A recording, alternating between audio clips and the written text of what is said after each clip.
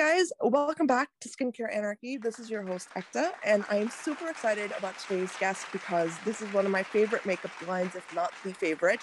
So without further ado, I want to introduce you guys to Diana Ruth, who is the co-founder for Milk Makeup. Welcome, Diana. I'm so excited you're here. Thank you so much for having me. I'm so excited.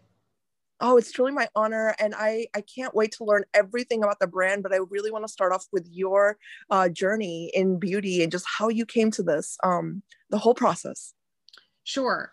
So I always loved products since I remember, I think my earliest memory is age 7, and my dream was to be a manicurist because I just wanted the cart with all the stuff on it. Like I just wanted that cart with the polish and the puffs and all the stuff. And so I've always loved products.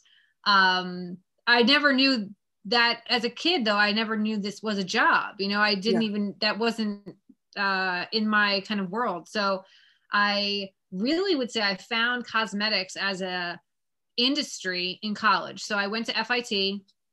I was studying fashion merchandise management as my associate's degree. And fashion just wasn't for me. What I realized at that moment is I loved the behind the scenes. I loved the manufacturing, the logistics, the warehouse, like all of those parts of fashion was what excited me. So it wasn't the clothing. I'm not like a fashion, person.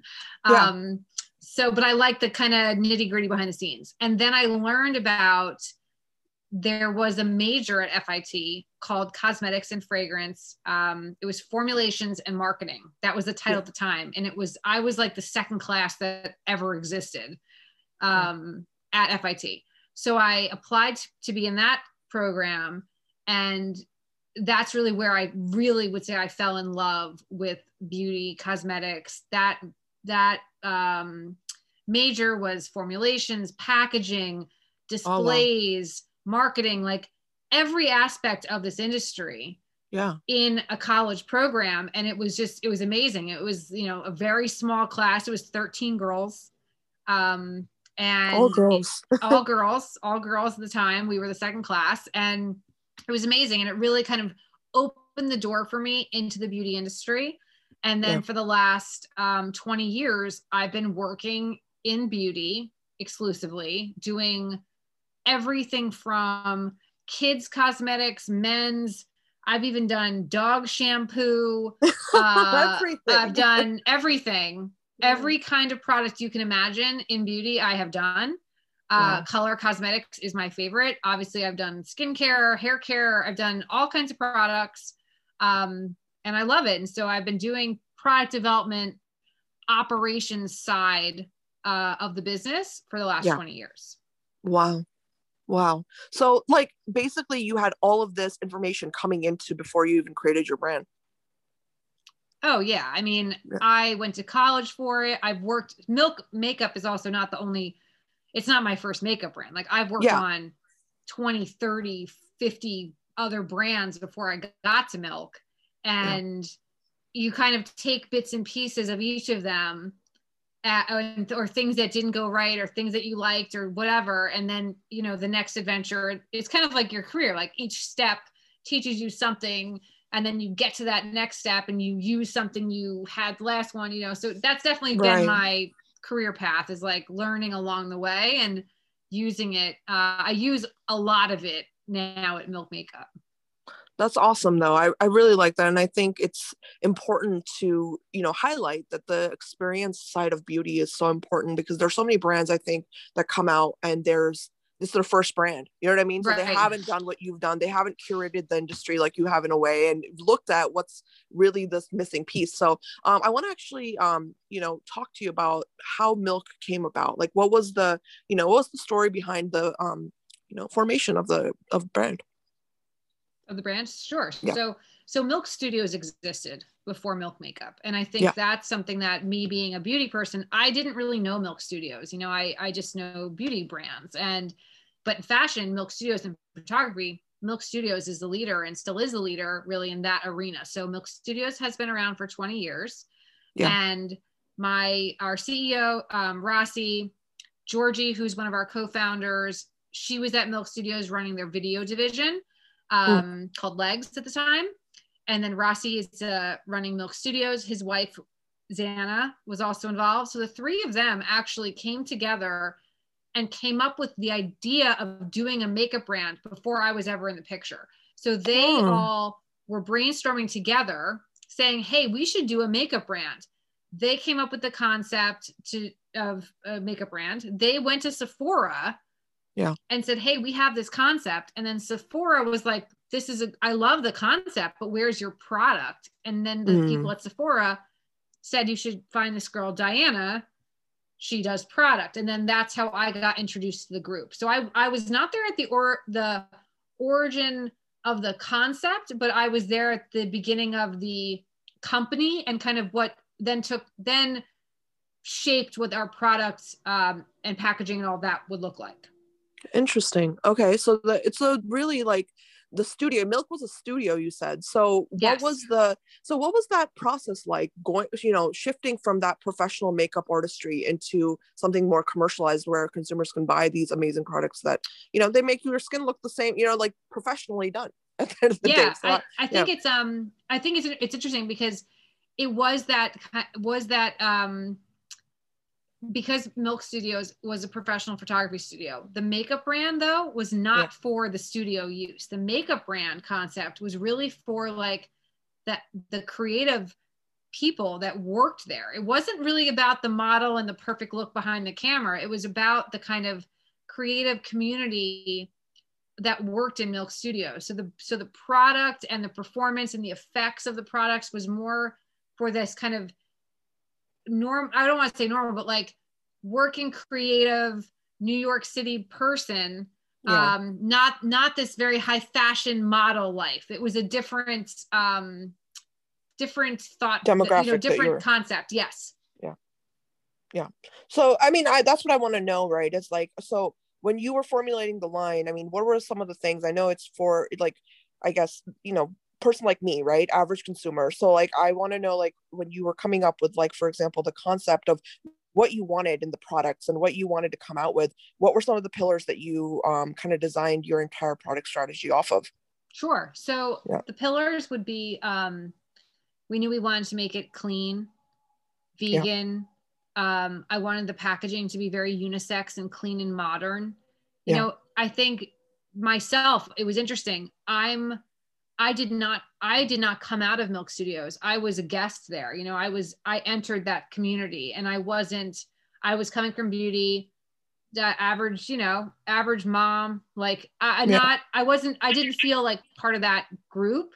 So I definitely think I was building product that worked for that group, but also could work for the girl who walks into Sephora. Like, and this, what I used to say to Sephora and people I would meet who were like, well, what is Milk Studios? What is Milk Makeup? Can you explain to me? And I would say, every person, every girl has a little Milk girl in them. And that might be like that little thing. You might wear something a little different, or you have a little edge, or you don't want to take so long getting ready. Like it's something different or something unique and special about you that the product line is really for everybody. And there were definitely the pillars of like the clean, the vegan, the cruelty-free. That was all there.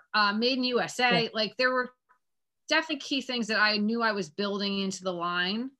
And application, I would say the other factor was like, we were not using brushes. Like this was not a makeup artistry line.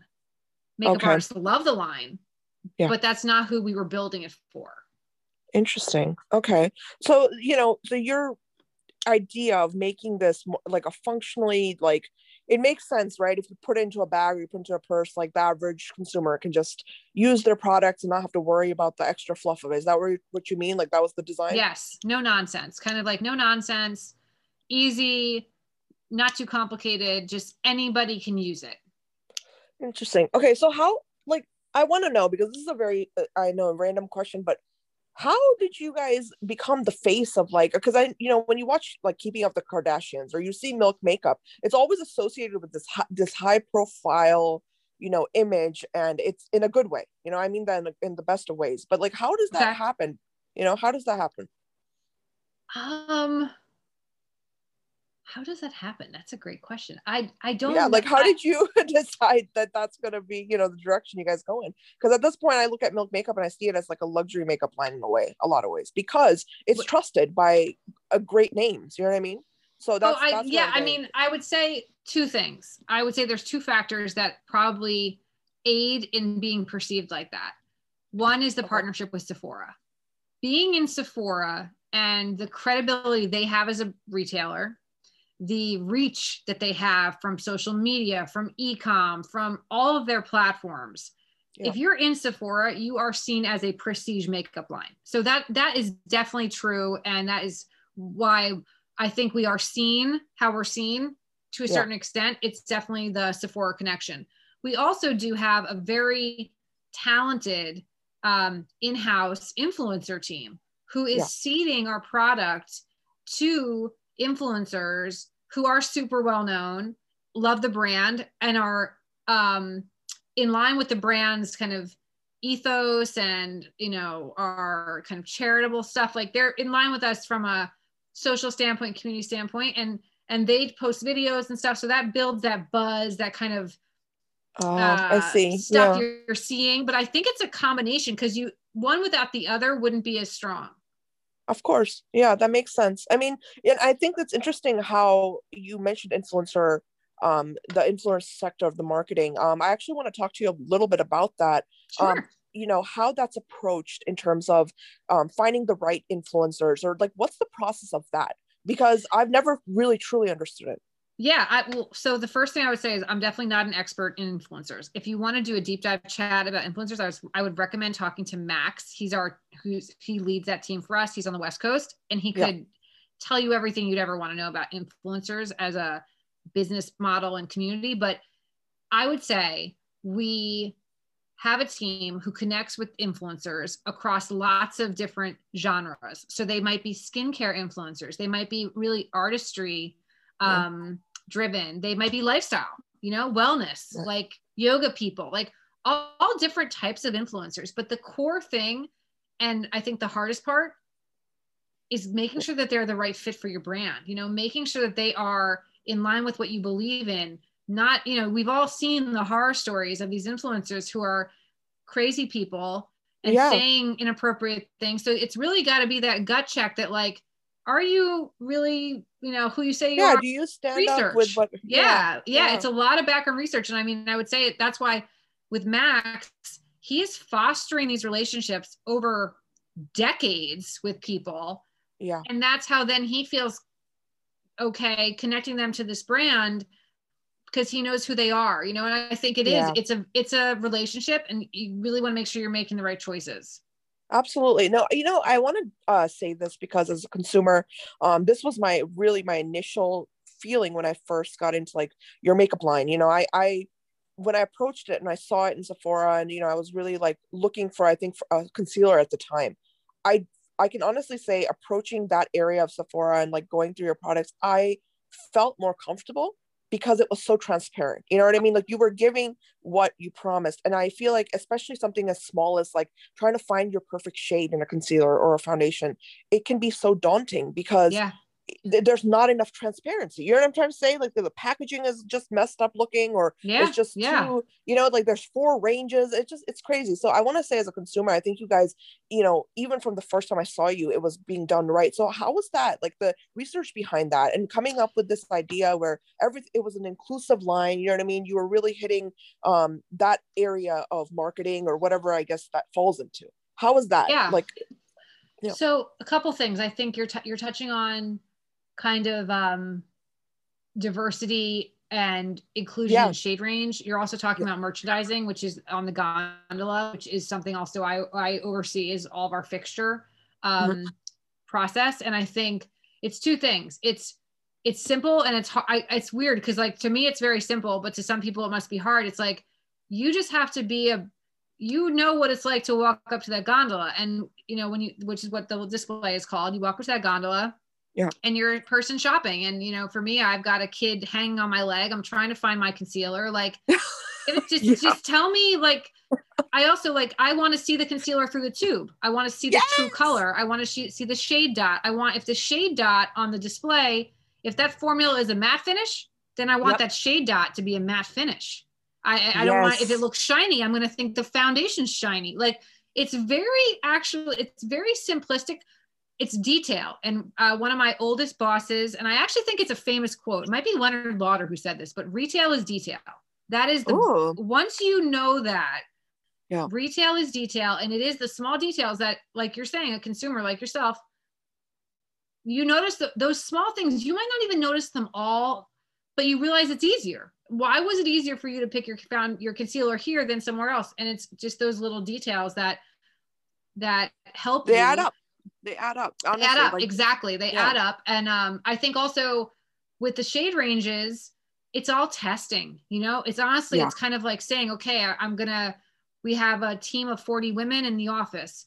They're how many different skin tones. I'm going to send that formula to every single person who is in that skin tone in my company. I'm going to also, at the lab who made it, we're going to try that on at every chemist who's in the room that day.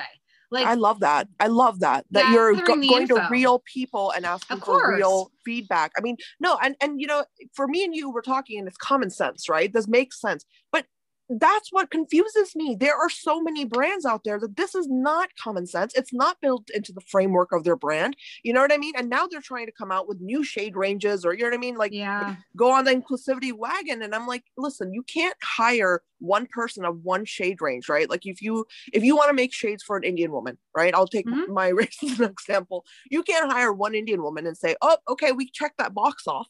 You know what I'm trying to say? Definitely. Yeah. I mean, it's I think the difference, I think what you said early on the call is something that for me, my whole life has been in beauty. So I've been doing this for so many years. I've done so many concealers. Like I know what you have to do to get it to the right place, do the right steps. There's some people who maybe are not doing all the right steps. There's certain things you do need to do. And just, I mean, I would say shade matching is one of the biggest challenges. That is the biggest challenge for a consumer. That's a big challenge for a brand. Something that takes a long time. But when it comes to the process, you can't skip certain steps. And I mean, I think also as a brand, we want to be inclusive. You know, if we show imagery of inclusive people, but I don't offer a shade in their skin color, like that's not appropriate. Yeah, it's false advertising. Yes, it actually is false advertising. Yeah. You know, so your imagery should match your assortment. Right. So, okay, I want to know when you were coming up, like, excuse me, when you were coming up with which products you wanted to come out with, what was your main focus? Like, what did you want your first set of products to be? Was it like, you know, complexion products, like, you know, foundations and concealers and stuff, or how did you approach this? Because I know you guys have a killer primer. So you know. I would say if I flash back to 6 years ago when we launched the brand, the first things we came out with were the blush sticks, the lip and cheek sticks, and they're still here to this day. Those were, and it's also like I was a fan. I grew up in like the mid 90s. In high school, I would say by that point, I'm older than that, but I wasn't born in the 90s. High school in the 90s, and Tarte had launched at that time. And they had these cheek sticks that I loved. They were stain, they were gel stain, and I loved them. And then when I got to Milk, there was something about the ease of a stick, again, the portability, the ease, the kind of like throw it on your face, run out the door, that to me was like super important to have in the line at the launch. I also felt, which this kind of, it's funny, I haven't said it in this wording, but when we launched the brand, because I didn't know who our community would be, I didn't feel comfortable doing complexion. So when we launched, we actually didn't have a foundation. Yeah. Because I didn't have enough data to do that yet. So like if you go back 6 years, we had some concealers, but we didn't have any full face product because I really didn't have enough information to know who they were and what kind of product they would want. Interesting. So what was the first product then that you came out with? The first products in complexion was Skin Tint, was our Skin Tint tinted moisturizer. That was our full face skin tint, like a BB cream tinted moisturizer style product. And we did that in 8 shades. It's very sheer, kind of like BB creamish. Yeah. The first products that launched that were non-complexion were the Lip and Cheek sticks. We also had the cooling water stick, which is that bright blue stick that's for like depuffing under the eye. I love that. Yeah, it's a great product. A lot of sticks. In the beginning, I would say. Honestly, the blurring stick is one of my favorites. You know what I mean? Yeah. And I think when I saw that product, it was so, I was just, you know, I'm a huge geek when it comes to makeup and skincare. So when I saw it, I was like, this is perfect. And I could put it in my bag. And, you know, it was so good because I hated the idea of like powders, you know, carrying around a powder if you have like oily skin. So when I saw that product, I was like, this is efficient. I really like this. I hate powders too. I'm not a powder person. And Blur Stick to me was kind of like, you could use it. I also like stuff that you could use 2 ways. So like you could use Blur Stick just as like spot on oily, you know, T-zone. You could also do it all over your entire face to give you this kind of like soft focus effect. So it was versatile, and it also could speak to a really full face girl who wants like full face primer underneath their foundation, or a girl who wears nothing and just wants, you know, a little blurring around her T-zone. So definitely multi-use products is something we at Milk try to build because it gives versatility for people.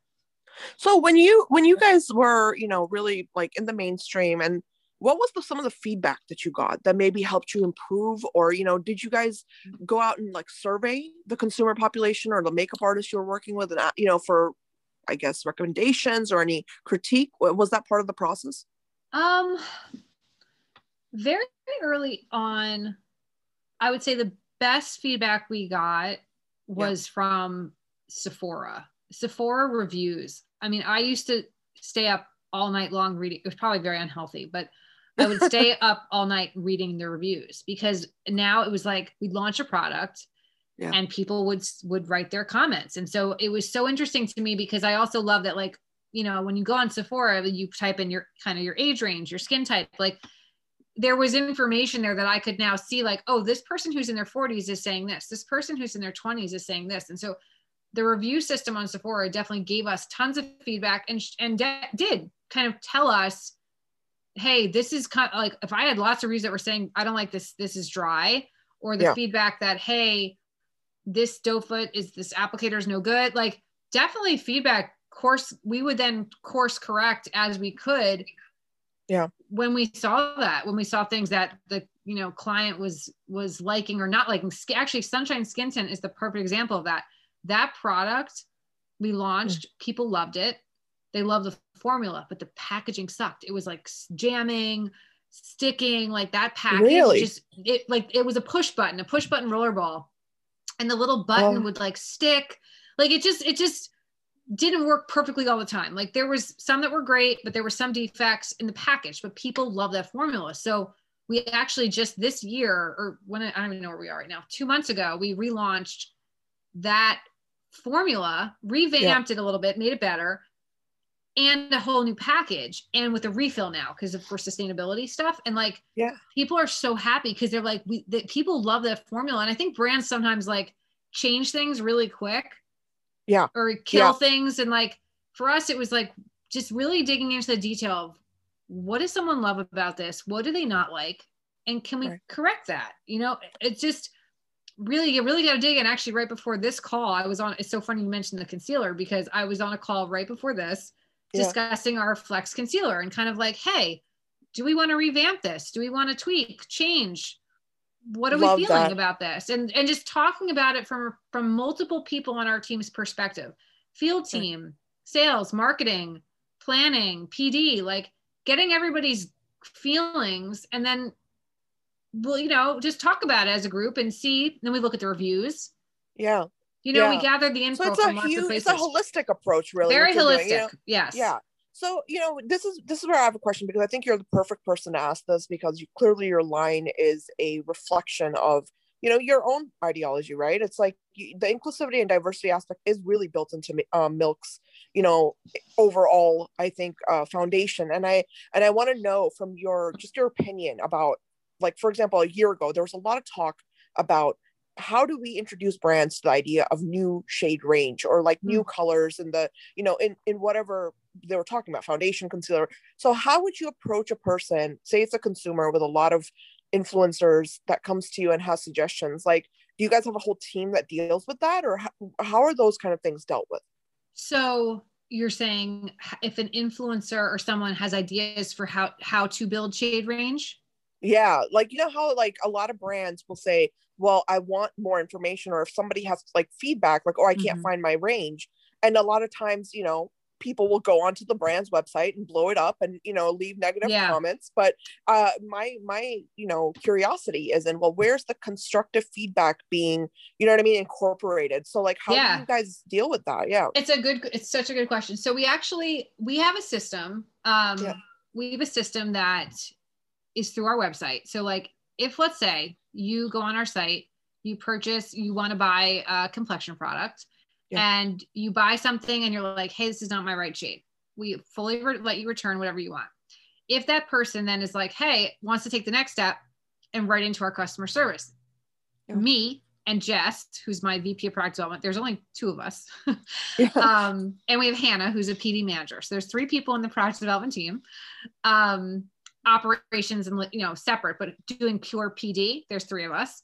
And the customer service person, Andrea, who's our customer service lead, she would get an email and say, the person would say, hey, I bought this, it's not the right shade for me. And then Andrea, we tell her, ask them what shade they do wear. And then we have a huge Excel sheet that Jess keeps where she like logs in, kind of like, let's say this person was like, hey, medium tan didn't work for me, I wear Marc Jacobs number 7, blah, blah, blah, blah. We bank it in a document that then when we're having conversations, like I just said we had today, when we're looking at a family like Flex Concealer, we pull from that data and say, okay, let's go back. Are there any shades we're missing? Have we gotten lots of customer service feedback that we're missing a shade with a pink undertone? Like, like in a specific category of in the a specific ranges. category. When it comes to our customer service, that's one channel we get information from. We also definitely get feedback that we log from our field team, who's out in the stores at Sephora, that are interacting with clients, get live client feedback. They give us recaps after every store visit. Yeah. And then I also have just a general email called PD Ideas at Milk Makeup, where anyone can write in an idea or a comment or say, I love that. Like whatever, any person, any part of our company. So someone in finance, any part of our team. I mean, we're like 50 people, so we're not a huge company, but still ideas come from anywhere, and you can give feedback about, hey, this didn't work for me, I'm looking for this shade, whatever. And me and Jess both get that email and we check it. I mean, I get them every day. So that's how we kind of can get data from our website, from the Sephora stores, and then our own team to help make sure we're hearing if there's any need for different shades, changes, or changes to any product, actually. Yeah. Well, I mean, I love that. I love that you have so many avenues that people can really connect with your, with your brand. I think that's very, very important. There's a lot of companies where if I reached out, I can guarantee somebody like you would not be answering customer service. I write to people all the time. When people shop on the site, I write back sometimes. That's awesome. I really, really love that. It's fun. It's fun for me. Also, it's very close. It's like, why not? Like if someone spends a couple $100s, I'm going to write back and thank them, and like, I don't know what they think, but we do it. No, I actually want to know, because in the market where, I think now shade range is like a thing. And I guess we can stick to that as the example. I'm in no way saying, by the way, everyone listening, because Milk is one of the only lines that is very inclusive, in my opinion. So like, I'm not saying this about Milk, but in general, as a founder, I want to ask you, like, when you have something that you really need to correct, how hard is that from a, logistically, like going back to the lab and saying, we need this many more products in this range? Like, how is that whole process? Like, is it really hard and daunting, or what are all the details behind that? It's not, it's just time and money. It's not that it's any harder than any other thing. I think if you have a good base formula in any form, if we're talking about kind of shade extensions, you got a good concealer base, you got a good foundation base. To expand shades, is just like, it's kind of like the process we spoke about earlier. It's just like, okay, well, what are those shades going to be? Make sure you're testing them on skin, testing them with flash camera, like doing all the stuff. Building more shades is totally, it's just time of like getting the shades right, and then the money to build that inventory. But it's not, I would say it's not more complex than a new SKU. It's actually, in my mind, it's easier. Like, it's doing shade extensions is easier than a brand new item. Right. From a development standpoint. Okay. Well, I mean, so then it shouldn't be like, because, you know, there's so much fuss, right? Like this whole thing, this controversy that was kind of ignited, I think, on social media. There was this huge buzz about it for, I think, more than a year, which I was very confused about. And that's why I even asked you that question, because I'm like, well, if it's really a problem, why is it so hard for big brands to go back and be like, we made a mistake, let's correct it, you know? It's not, it's just an inventory. It's definitely, there's the inventory piece, the logistical piece, but adding more SKUs, it definitely affects the fixture, kind of like, how are they all fitting on the fixture? Do you need to delete, you know, there are logistical challenges, yes. But if you boil it down, if the goal is to be more inclusive from a shade range standpoint, then you just have to remember that's your goal. And then these other things are just stuff you kind of have to move along to be able to give that to your client. Right. No, one question I do have is because, you know, we're talking about makeups, and I think this is very interesting for me, especially as a woman of color. I don't buy my makeup from one line, right? I think most of us don't. But one thing I really enjoy about Milk's products is that I can pick any of your products and they're very easy to work with. And not only that, they're easy to work with all my other products from different companies. So when you were coming up with, you know, again, formulations or just the idea, you know, were you guys considering that in terms of the, you know, I guess, you know, easiness of working with other products that people have? Yeah, definitely. I mean, it's something we always do when we're building a product. If it's any product, I would say, we look at what are the top sellers in that market. I'll give an example. Like when we were building those eyeshadow sticks, the color chalks that we just launched, the color chalks, we made sure worked with the top selling eye primers. We don't have an eye primer, but like we will then make sure that it's going to work with the top selling eye primers. Again, I will caveat at Sephora because that's where we play.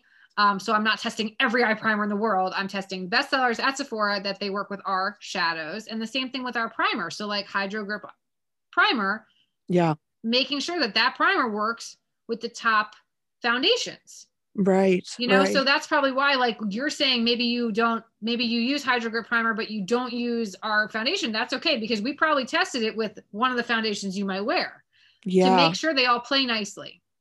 Especially with primer, and that's a great example, because primer, I know it can be like beaded up, or you know, you can have issues if it's not the right primer. It beads, so and that's never been a concern with, you know, I love that primer, by the way, the Hydro.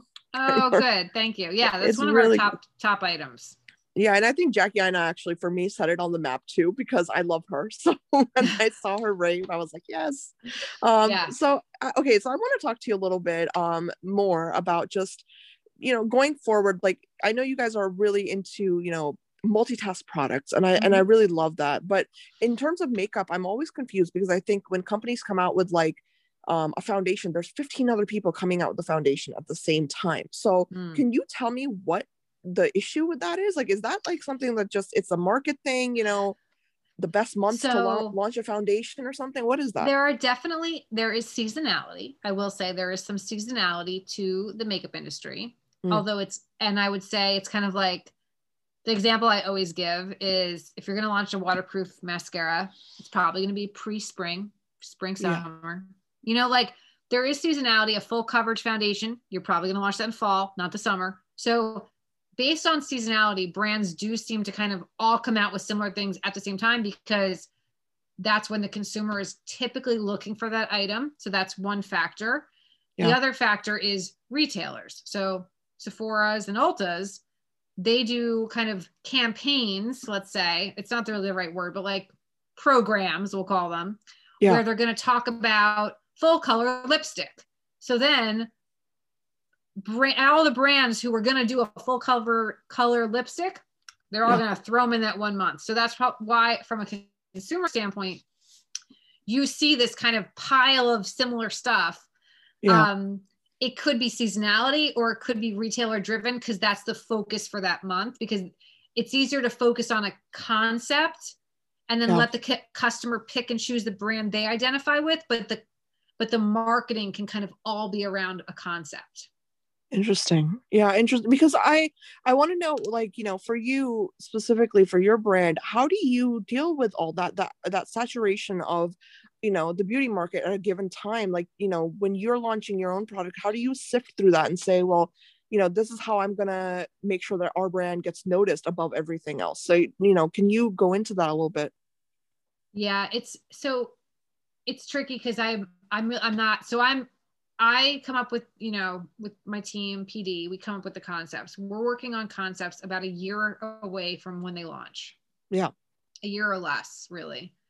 So when I'm working on something, I don't know what's going to happen in the future, and I don't know what other brands are doing. I have no idea. I have no visibility to it.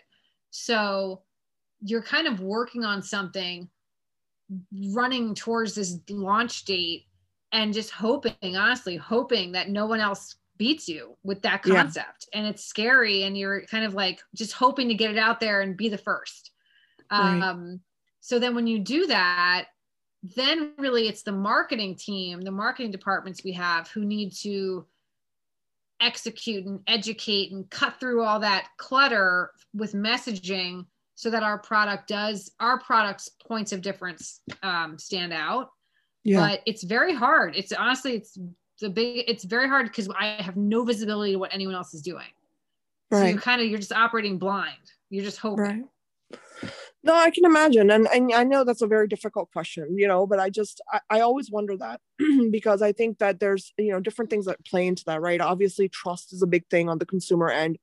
I know I trust your brand, so I can go there and say, I can pick out this, and this product because I trust this brand and I know they're doing things right. And I think that's a huge part of it, obviously, for consumers.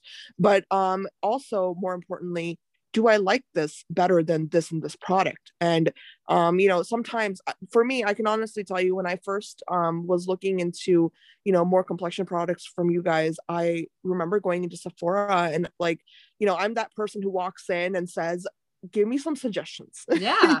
Give me some suggestions. And I remember the person was immediately went to, your area, the Milks area. And I was like, okay, this is new. And she was right. She was very, she walked right up to it. And I think that is for me, that was a huge, okay, vouch of confidence, a vote of confidence. Okay, this is something that I should trust.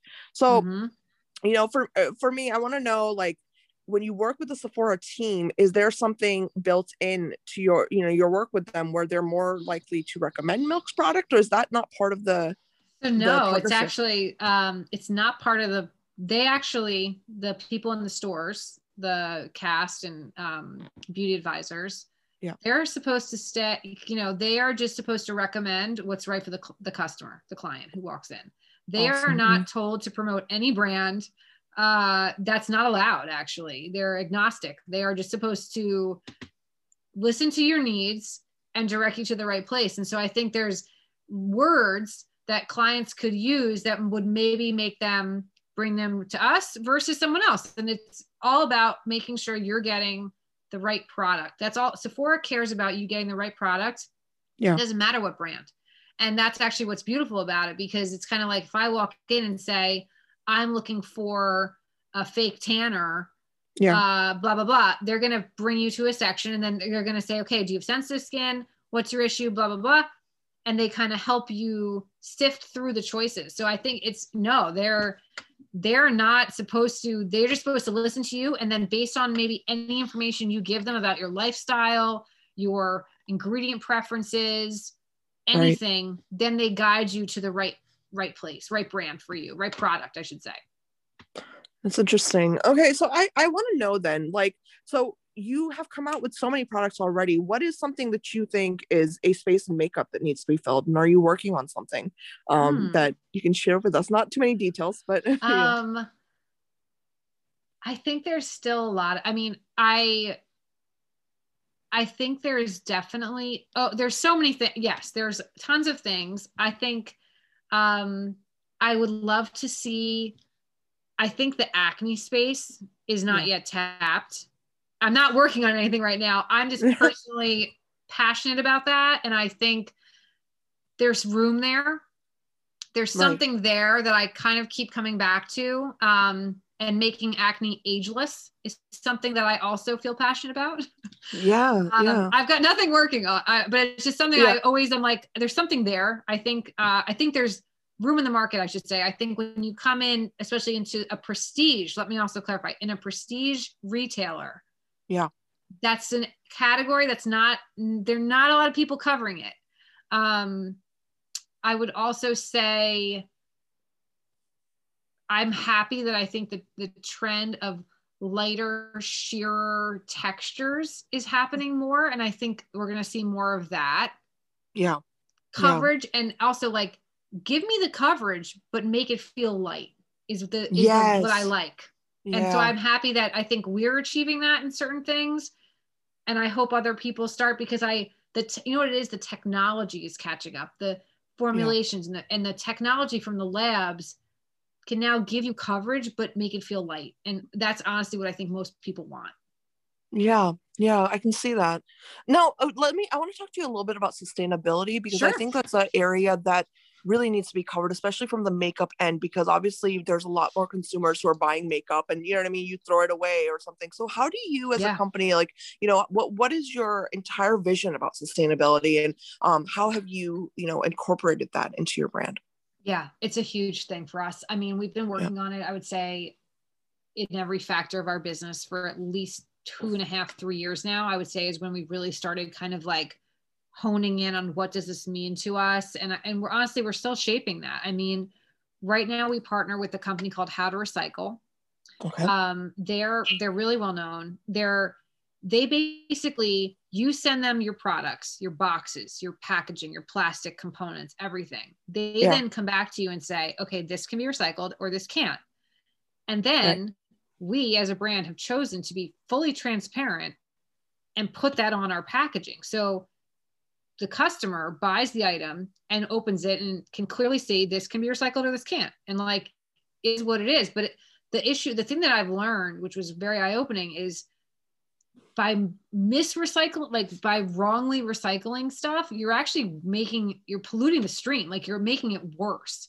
So education is the first step. It's just kind of saying like, hey, this can be recycled, this cannot. So that's what How to Recycle helps us communicate to our community about for our products. Then every time we make a new item, we look at that SKU and think, how can I make this more sustainable? What can I do? So we use PCR non-virgin plastics. We're using fully recyclable paper boxes, paper labels, soy ink. Like, every single thing we touch, we try to make as low impact to the planet as we can.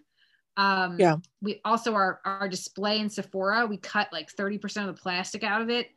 We have like recyclable.com packaging. So every aspect of the business, we're doing tons of stuff. In lots of different, it's all little small choices, but it's all the, like, every time we make a choice, we're making the most sustainable choice we can in every aspect of the business. Yeah. And I think that's the question I have mostly, is like, you know, sustainability is, I think, a huge buzzword for brands these days. And I'm very interested in how can we really say how sustainable a brand is, right? It's like, you're either 100% sustainable or not. And I feel like that's a very difficult question. And I think it's a lot of burden for entrepreneurs, because you obviously want to come out with a brand and say, listen, this is exactly how sustainable we are. So when it comes to promoting this about milk, right? How do you approach that? How do you let consumers know that we are very, very, heavy on the sustainability side, and, use that as a way to, connect with them? Yeah, it's a great question. I think it's honestly something we're still figuring out. Like, that's really why, like, we're doing all these things, and we have been for years, but we've never really publicly presented it in a way, because it is complicated. And our thought process is just kind of like, let's be transparent. We're going to tell you exactly what amount of recycled plastic we're using, recycled paper. every item is different also. So we just share that information. It's on, you know, our product pages. Right now we're just sharing the information. We're not really like positioning it. I would say we haven't really like made it a pretty story. It's just like, this is what we're doing. And I think it's we're figuring it out how to share it, because it's super important. I mean, also to go back, like we get tons of questions. So I think that's what's interesting. Our community is definitely cares about sustainability. They will write in and say like, well, what percentage recycled plastic is this thing? And so then we write back and tell them. So we're communicating about it on a very one-on-one level. Yeah. But we haven't like done a whole takeover on our website and really in detail gone over it. We're actually working on that right now, potentially for like April. I think we're going to be doing a focus on it. Yeah. I'd love to invite you back to talk about that. Yeah. We're working on the position, the kind of positioning is not the right word, but like we're working on the storytelling behind it, but it's truly just, it's making every small decision the best you can. Like that's how we, that's the theory I have behind it. Like every decision I'm faced with, what is the best choice we can make? Yeah. And that's one step at a time, right? Yeah. So that makes sense. Yeah. You know, I'm actually, I'm glad you said that. And I'm glad, thank you so much for being so transparent as a founder, first of all. I mean, that's very rare to see. And I'm actually curious because I was just thinking about this when you're explaining that, is how do you feel about a brand, say for makeup, for example, like how easy would it be if there was like a recycling program kind of inbuilt to like a Sephora or like a, you know, a major retailer where you're buying it, or even the brand's website where people can send back, you know what I mean? They're like used empty bottles and, you know, all that. There's some, so there are some that exist. There's two companies. So there's one company called TerraCycle, and then there's another company called G2. Sephora actually partners with G2 behind the scenes. That's something, so people can turn in product, let's empty product, empty bottles, packaging. Yeah. You can bring it into Sephora and then they put it in a G2 is the company name, box. They're based out of Indianapolis. It's actually a fascinating company. And they, in a green way, incinerate stuff. So it's completely clean. And they power half of Indianapolis with the energy they create. It's like fascinating. So that's G2. Yeah. So like with recycling. So let's say an example, like we use G2 also at Milk Makeup. So let's say we have, we are going to be selling products in Australia, let's say, and we got to update our box.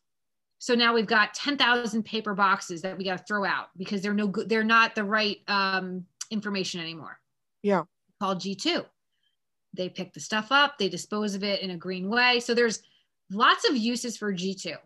Then there's the company called TerraCycle, which is really what you're speaking about, where a consumer, anyone, it's actually, you can do it right now, TerraCycle.com, print out a label, put in your products, empty products, any brand, you send it to TerraCycle, and you can like earn points and stuff. And so there are sites that do that.